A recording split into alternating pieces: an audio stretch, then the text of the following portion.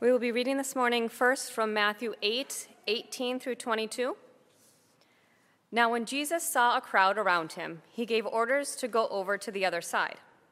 And a scribe came up to him and said, "Teacher, I will follow you wherever you go." And Jesus said to him, "Foxes have holes and birds of the air have nests, but the Son of Man has nowhere to lay his head." Another of the disciples said to him, "Lord, let me first go and bury my father." And Jesus said to him, "Follow me and leave the dead to bury their own dead." And now Matthew 9:9 through 13. As Jesus passed on from there, he saw a man called Matthew sitting at the tax booth. And he said to him, "Follow me." And he rose and followed him. And as Jesus reclined at the table in the house, behold, many tax collectors and sinners came and were reclining with Jesus and his disciples. And when the Pharisees saw this, they said to his disciples, "Why does your teacher eat with tax collectors and sinners?" But when he heard it, he said, "Those who are well have no need of a physician, but those who are sick. Go and learn what this means. I desire mercy and not sacrifice, for I came not to call the righteous, but sinners." So there's many famous lines, but I'm thinking about a specific famous line from the very Oscar-worthy great movie, The Princess Bride, this morning, which is right up there. It's like 2001: A Space Odyssey and The Godfather and The Princess Bride, right, in competition for greatest movies ever made. And it's eminently quotable, but I'm specifically thinking of, if you haven't seen it, and I say that knowing most of you have probably seen it, but there's one character named Vizzini who keeps over and over saying, "Inconceivable," whenever these things happen as they're being chased by the dread pirate Roberts, and finally they see him climbing up this unclimbable cliff face, and he goes, "Inconceivable." And this other character named Inigo Montoya says, "You keep using that word. I do not think it means what you think it means." And I find myself often using that line. I do not think that word means what you think it means. But particularly this morning, I'm reflecting on how often I struggle with the way that people talk about Christianity and use the term Christian in ways that make me feel that way. Here's the thing. The term Christian appears in the New Testament, but it seems to largely be a term being used by people in the Roman world to kind of, in a dismissive way, categorize these new people who are following Jesus. It first appears in Acts 11, where it says that people are called Christians. It appears in Acts 26, when one of these Greco-Roman rulers uses it to kind of dismiss Paul's message, and then in 1 Peter as the term that people are using as they persecute these Christians. But it's not a label that Christians adopt for themselves readily in the New Testament. They have lots of ways of talking. They're followers of the way. They use all these images of just like saints or brothers and sisters, family images of the household of God to talk about themselves. But they're resistant, it seems, within the New Testament to using a label. Now, I'm not going to say that it's bad to use the term Christian, to be clear.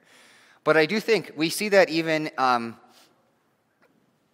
I think part of the reason for that is because once we start using labels to talk about ourselves or the group we're in or whatever, it is so easy to lose a sense of what that actually means, right? Of what the label means, what it's referring to, even to have what it means change over time. I'm going to be a historian nerd for just a minute from my back in the days of college and stuff, but I think about that a lot with labels, even something as simple and foundational to American society as Democrats and Republicans, right? So the Democrat Party started in the 1920s, the Republican Party started in the 1950s, but back in the 1850s, and I got a look from a review. 1820s and 1850s, but back in the 1800s, right?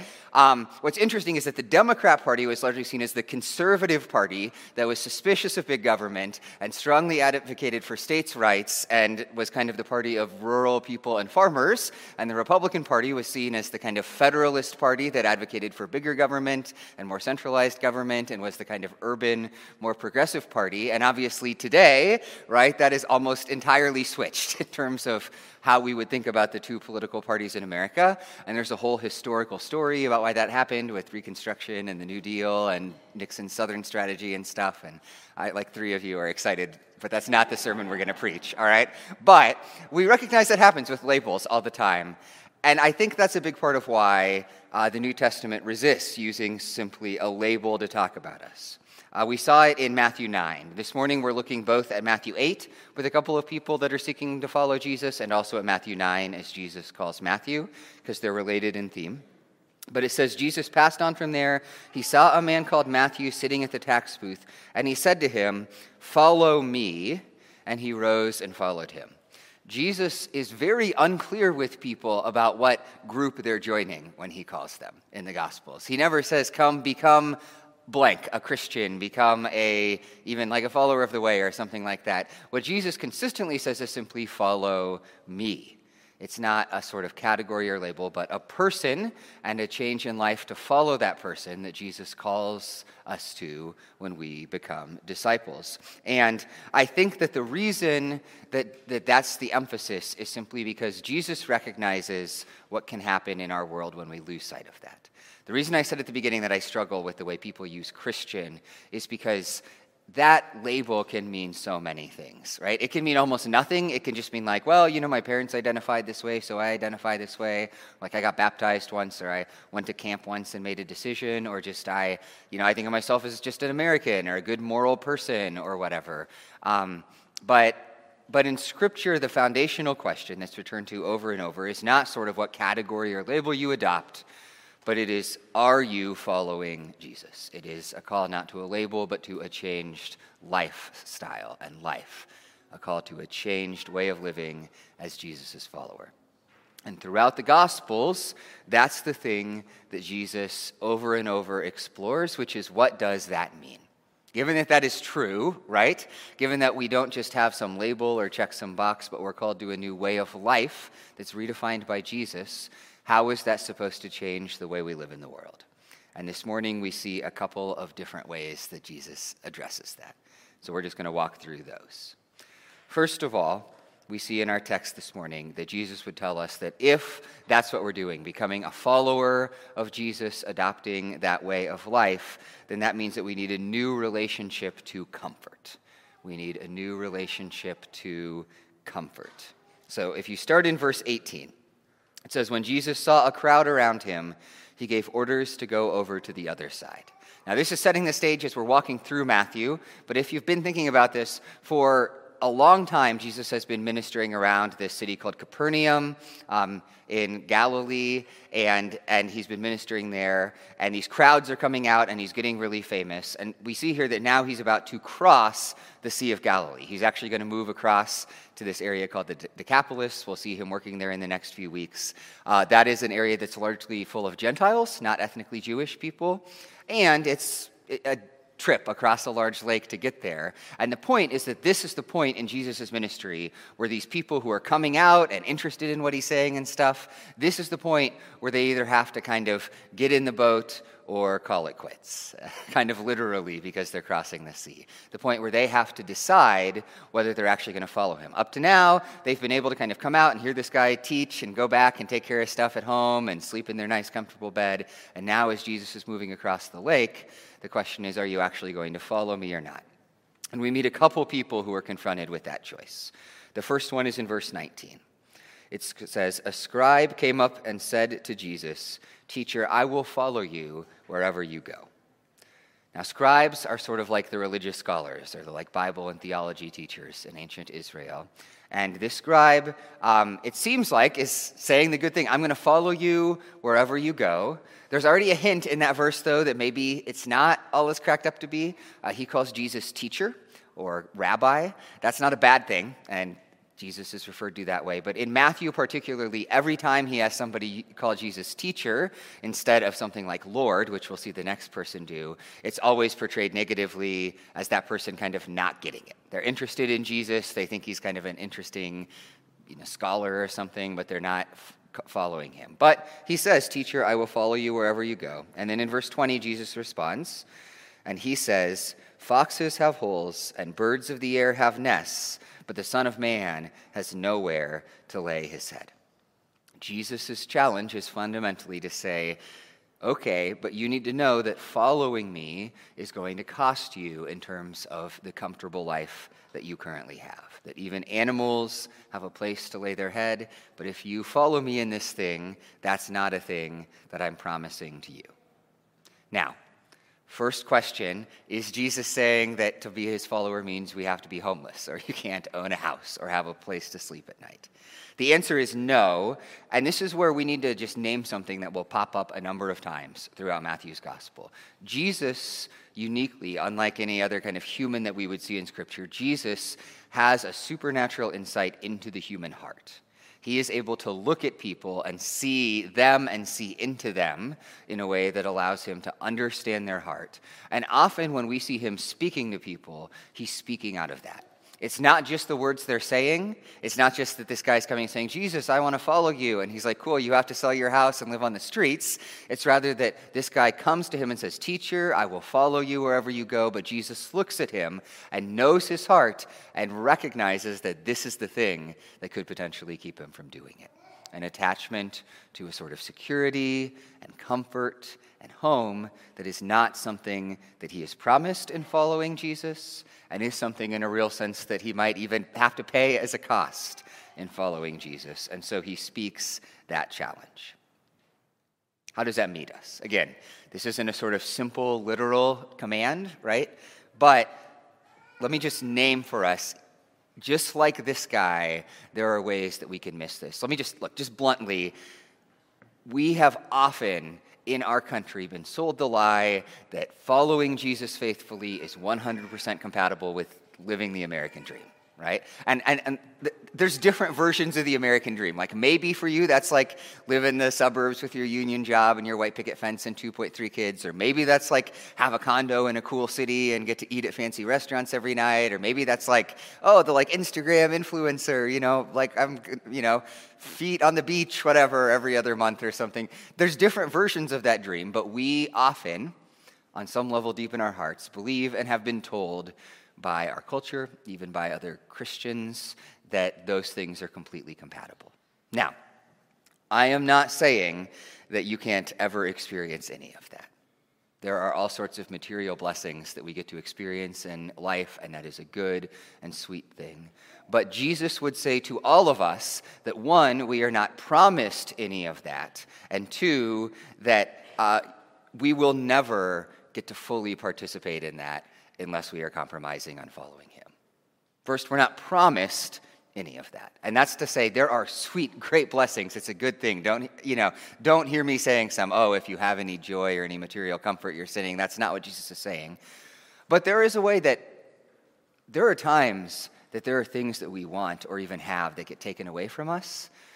And we can feel a real sense of betrayal from God if we think that those things are promised to us. If we think that following Jesus means we're always going to be prosperous and healthy and comfortable and secure, and we go through seasons where we're unhealthy or uncomfortable or insecure, that can cause us to feel like God has betrayed us when, in fact, he never promised us those things. And then more deeply and maybe more challengingly, following Jesus means that we will not be able to have all of those things as fully as people who aren't following him.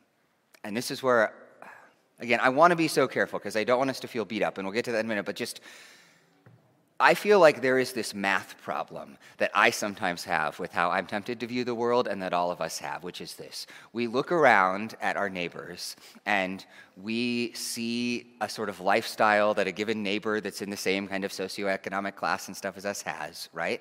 And we think like, I should be able to have that. But the thing is that lifestyle they have, and I'm just ignoring the fact that lots of people are in massive debt and there's other stuff that you can't see, but like that lifestyle is the product of a certain investment of time and money and energy, right? That the reason that you have that given set of parameters and that house and that vacation, all that is a result of that kind of math of taking all of this time and energy and money and investing it to get those things.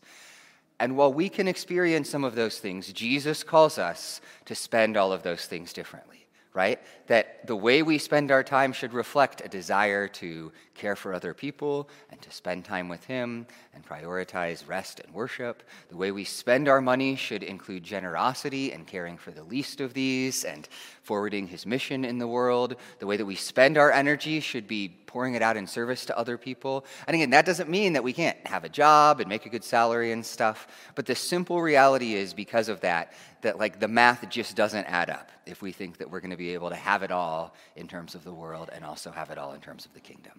There will be ways that following Jesus will cost us.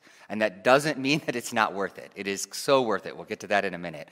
But it does mean that it's something we need to confront when we think about being one of his followers. Now, I say all of that, and like I said, I am not saying that to make us feel beat up or discouraged, right? And I am not saying that because we should all feel guilty about the good comforts that we do have and the good blessings of God. But I say that just to say that I think there's an important place for self-examination when we think about the American dream and the kind of comfort that Jesus offers us in this life, to be asking, am I making his kingdom, following him, the center of things? Or is there a way that I'm kind of trying to have it all, right? To have him in one hand and to have all of this stuff from the world in the other. So we need to examine ourselves. So Jesus challenges our relationship to comfort, and then next he challenges what I'm going to call our relationship to identity, our relationship to our identity. So if you pick up in verse 21, it says this. It says, another of the disciples said to Jesus, Lord, let me first go and bury my father. And Jesus said to him, follow me and leave the dead to bury their own dead. So this guy says, Jesus, let me go and bury my father. And to be clear, even in our world, that's a reasonable request. And in Jesus' world, it's an even more reasonable seeming request, because in the Old Testament, you're actually commanded for your parents within 24 hours of them dying to have buried them and given them an honorable burial as part of your kind of obligations to honor your parents. So that's a hard thing. Now, a lot of people think that the language he uses here indicates that his father isn't actually dead yet. And that would change the meaning a lot. That's not for sure, but that would make a lot more sense to Jesus' response. It's not, Jesus, my father died this morning, I need to go bury him, but rather it's, my father is sick, right? Maybe in days or weeks or months or years he will pass away, and I want to wait to be your follower until I can kind of deal with this thing in my life. And that makes it more understandable. But regardless, Jesus' response is still challenging, isn't? He simply says, follow me and leave the dead to bury their own dead. And so we might think, man, that's cold, right? And also, how does that fit with honoring our parents? So this is, again, where what we said in the last point is really important here too. When we see Jesus in these interactions, it's crucial to recognize that he's seeing into the hearts of the people that he's talking to, and he's speaking not just to the words they're saying, but to the underlying issues that he recognizes there. And I think the issue that Jesus is seeing in this guy's heart is an issue of identity. Now, this is where we might be confused, because we might read this and just think, well, isn't this just about family, right? Isn't he just talking about his family? But here's the deal. In our world, when we think about our families, when we think about something like caring for our parents, we see that as about love and gratitude, basically. When I say, why do I care for my parents? Why does one of us in America think about that? It's one, because we love them. We feel an affection for them and a care for them. They loved us and we know them and stuff. And two, a sense of gratitude that they raised us and sacrificed for us, and so we should sacrifice for them. And those things were present in the ancient world. But probably more centrally in Jesus' world, the reason people honored their family was because of issues of their own honor and their identity. Who your family wasn't just this sort of interesting fact about you. It was who you were. I mean, who your parents were, who your siblings were, the kind of performance and place in society of your family was really, in the eyes of the people around you, that was who you were. And especially if it was an honorable family, that was a huge source of honor for you. And when you failed in some way to hold up society's standards of caring for or being a part of your family, that was massively shameful to you. It was an issue of identity for you and how you were viewed. And I think what Jesus recognizes in this man, and several other times in the Gospel of Matthew, is that those other identities, even family identity, can be something that can come into tension with his call to be his follower. In Matthew 10 and 12, we'll see later as we keep walking through the gospel in different ways, he challenges family loyalty as well. And the reason is because he's saying not that family's bad, not that we shouldn't honor our family appropriately, but that who we are in the kingdom is defined not by our family or the way we engage with them, but it is defined by Jesus, our King, and our Heavenly Father. That who we are ultimately is defined by Jesus as our King and elder brother and God as our Heavenly Father, and that all other identities, even family in this world, are secondary to that. Now, we live in a world, like I said, that's a little bit different from Jesus' world. We don't have the same identity and honor stuff with family, even though we're still deeply connected in some cases to our families. And it's a good thing, again, to honor your parents. That's a biblical command. But for all of us, I think it's easy for us to do this with different identities in the world. And to have this make sense, let me just walk through how I think this works, all right? So first of all, just think about the world in terms of groups, right? Groups that are bigger than you. Maybe it's groups you're already in, like family that you're born into, or like that group of friends or some other group that you're in.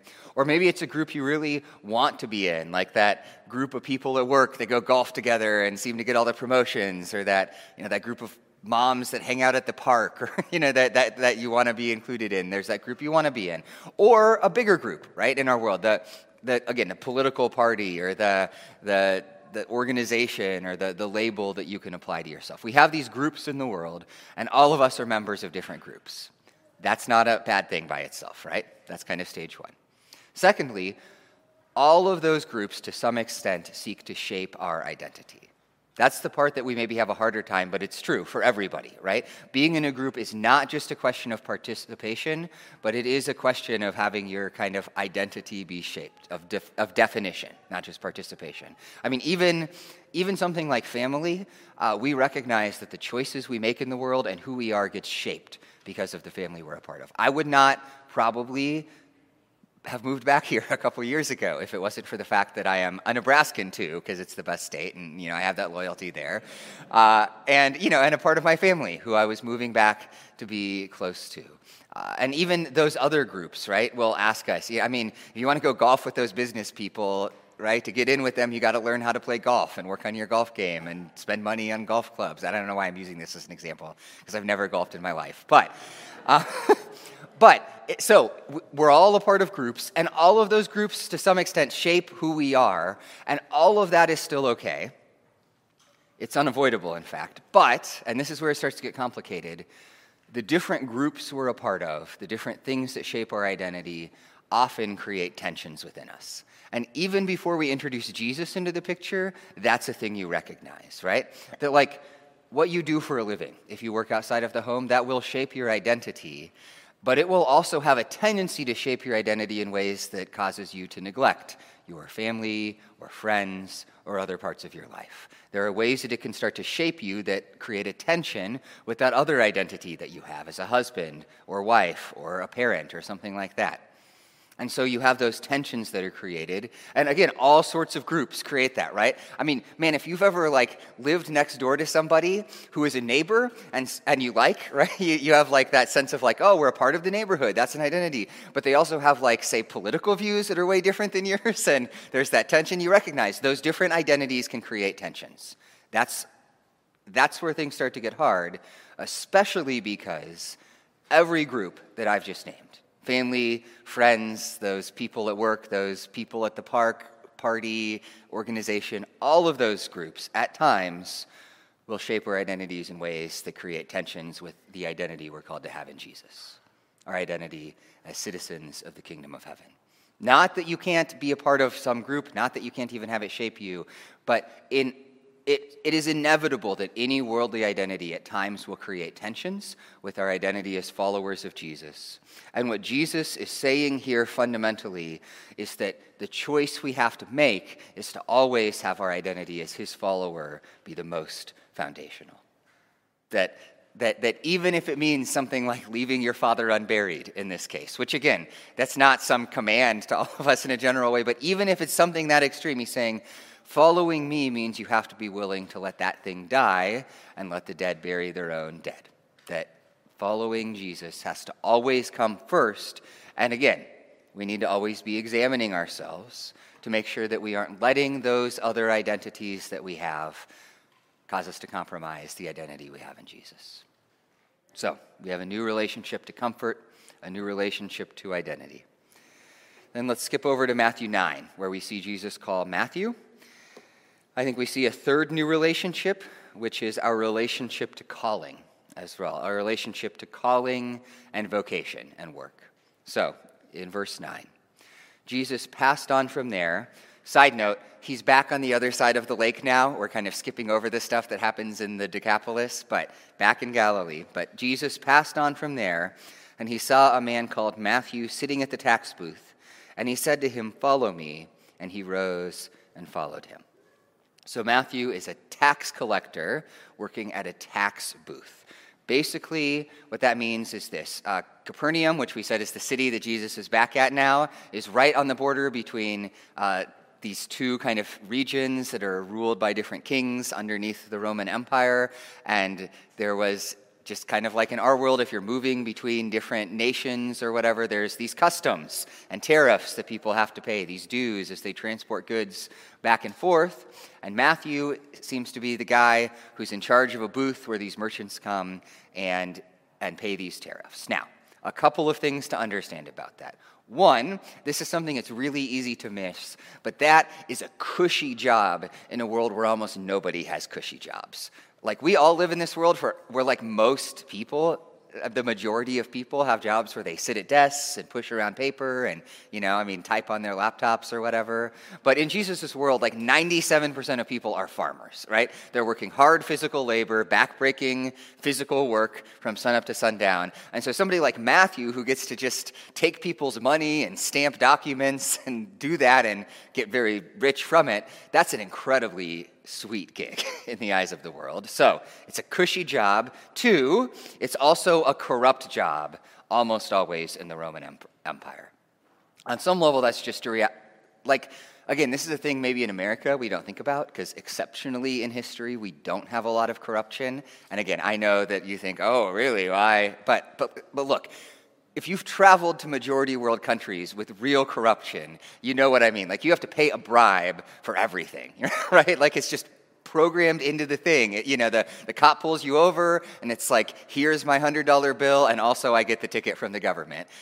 Corruption is, in those kinds of societies, man, like, being a bureaucrat, you get a lot of money, right? It's an incredibly wealthy job. And that's actually programmed in basically to how Rome did tax collecting. The Roman government didn't pay a salary to tax collectors. They basically said, you are required to collect X amount of money for us, and you have sort of the right to beat people up and use the power of the state to collect money, and you can collect as much over that as you can get away with, and that's your salary.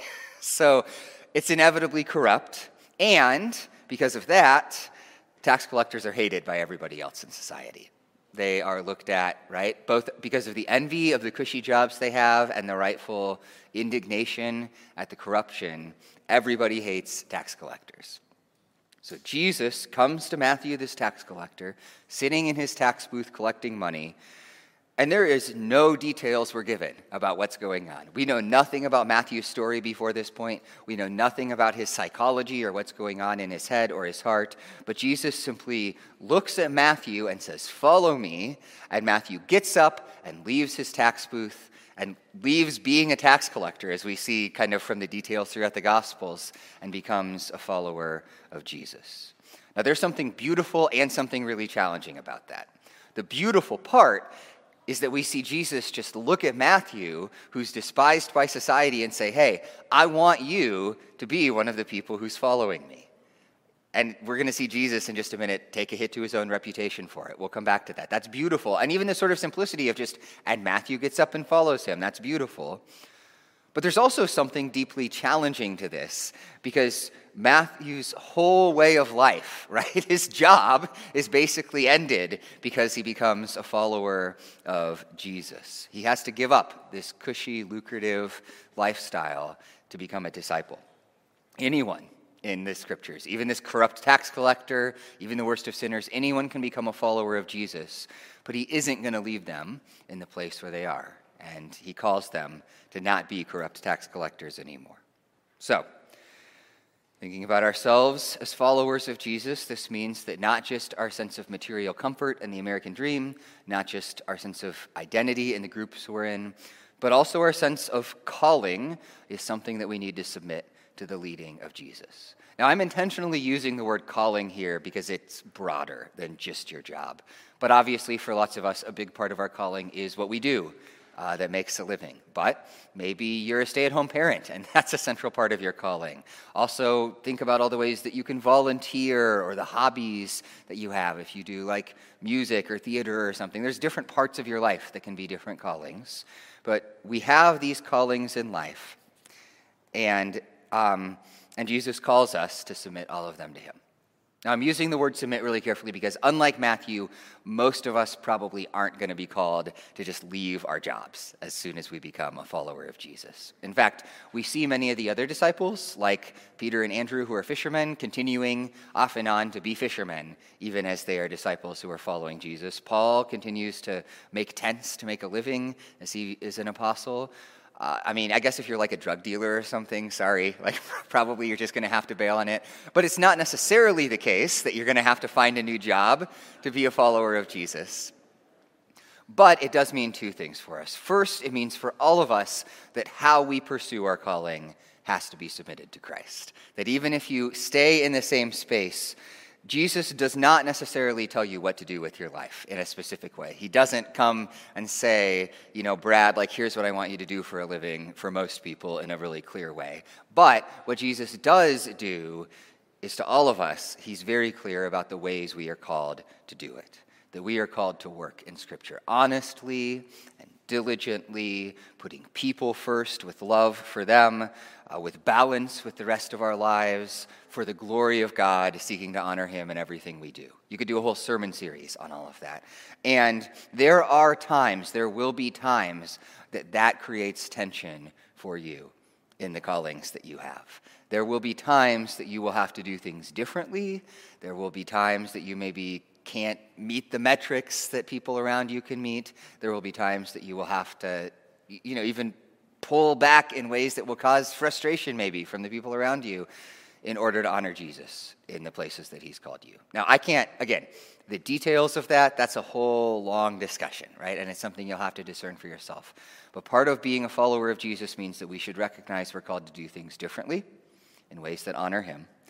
And secondly, it does mean that we should all be willing and open to changing what we're called to do as part of being a follower of Jesus. Even if for plenty of us it won't involve that, there is a good place for us to be willing to have that on the table. I think about a man that I know who turned down a promotion, a big promotion, because he recognized that he had commitments to his family that needed to come first, or a woman I know who actually quit her career and works at a nonprofit now because she recognized that God had given her a heart for this. Or I think about a family I know who actually didn't move for work because they were like, we're a part of this church and we really feel called to stay here. And again, I'm not saying that you have to do all of that. I know people who stayed at their jobs their whole lives and did it faithfully, and that's what God led them to do. But we need to be willing to have that on the table as well. And out of that, if I can maybe speak to one specific group of you, teenagers, I want to talk to you for just a minute, right? Because you're, unlike your parents who are hearing this and may well have been in the same career for 20 years, you're in a space specifically, and I know we have a number of you who are processing through right now or in the next few years those questions of calling. And I want to especially encourage you in this way, which is simply to encourage you to ask this question, right? I don't know what you're supposed to do for a living, and you probably don't right now either, even if you have some thoughts. But I just encourage you to ask this. Are the dreams that you're dreaming about that future, as you kind of sort that out, are the dreams that you're dreaming ultimately about trying to serve Jesus with what you do, or are you letting other things take its place?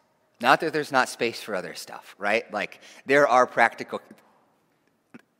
Yes, if you go get your film studies degree, you'll probably struggle to put bread on the table, and you should probably think about that practical consideration. Yes, there's space to think about your gifts and skills and the things that bring you joy. Don't hear me not acknowledge those things. But at root, the question you need to ask too is, am I dreaming dreams about honoring Jesus, serving the world, serving him in what I do? And if not, seek to make that more of your heart. So Jesus calls us to a new relationship to our calling. And then finally, as we close, one more thing that changes in discipleship and that lies behind all of that, and that in all of that, what we're being called to is our relationship to Jesus himself. He's speaking to us about our relationship to Jesus himself. Pick up in Matthew 9 again, in verse 10. So Matthew follows Jesus, and then it says, as Jesus reclined at table in the house, which is Matthew's house, to be clear, behold, many tax collectors and sinners came and were reclining with Jesus and his disciples. And when the Pharisees saw this, they said to his disciples, why does your teacher eat with tax collectors and sinners? But when he heard it, he said, those who are well have no need of a physician, but those who are sick. Go and learn what this means. I desire mercy and not sacrifice. For I came not to call the righteous, but sinners.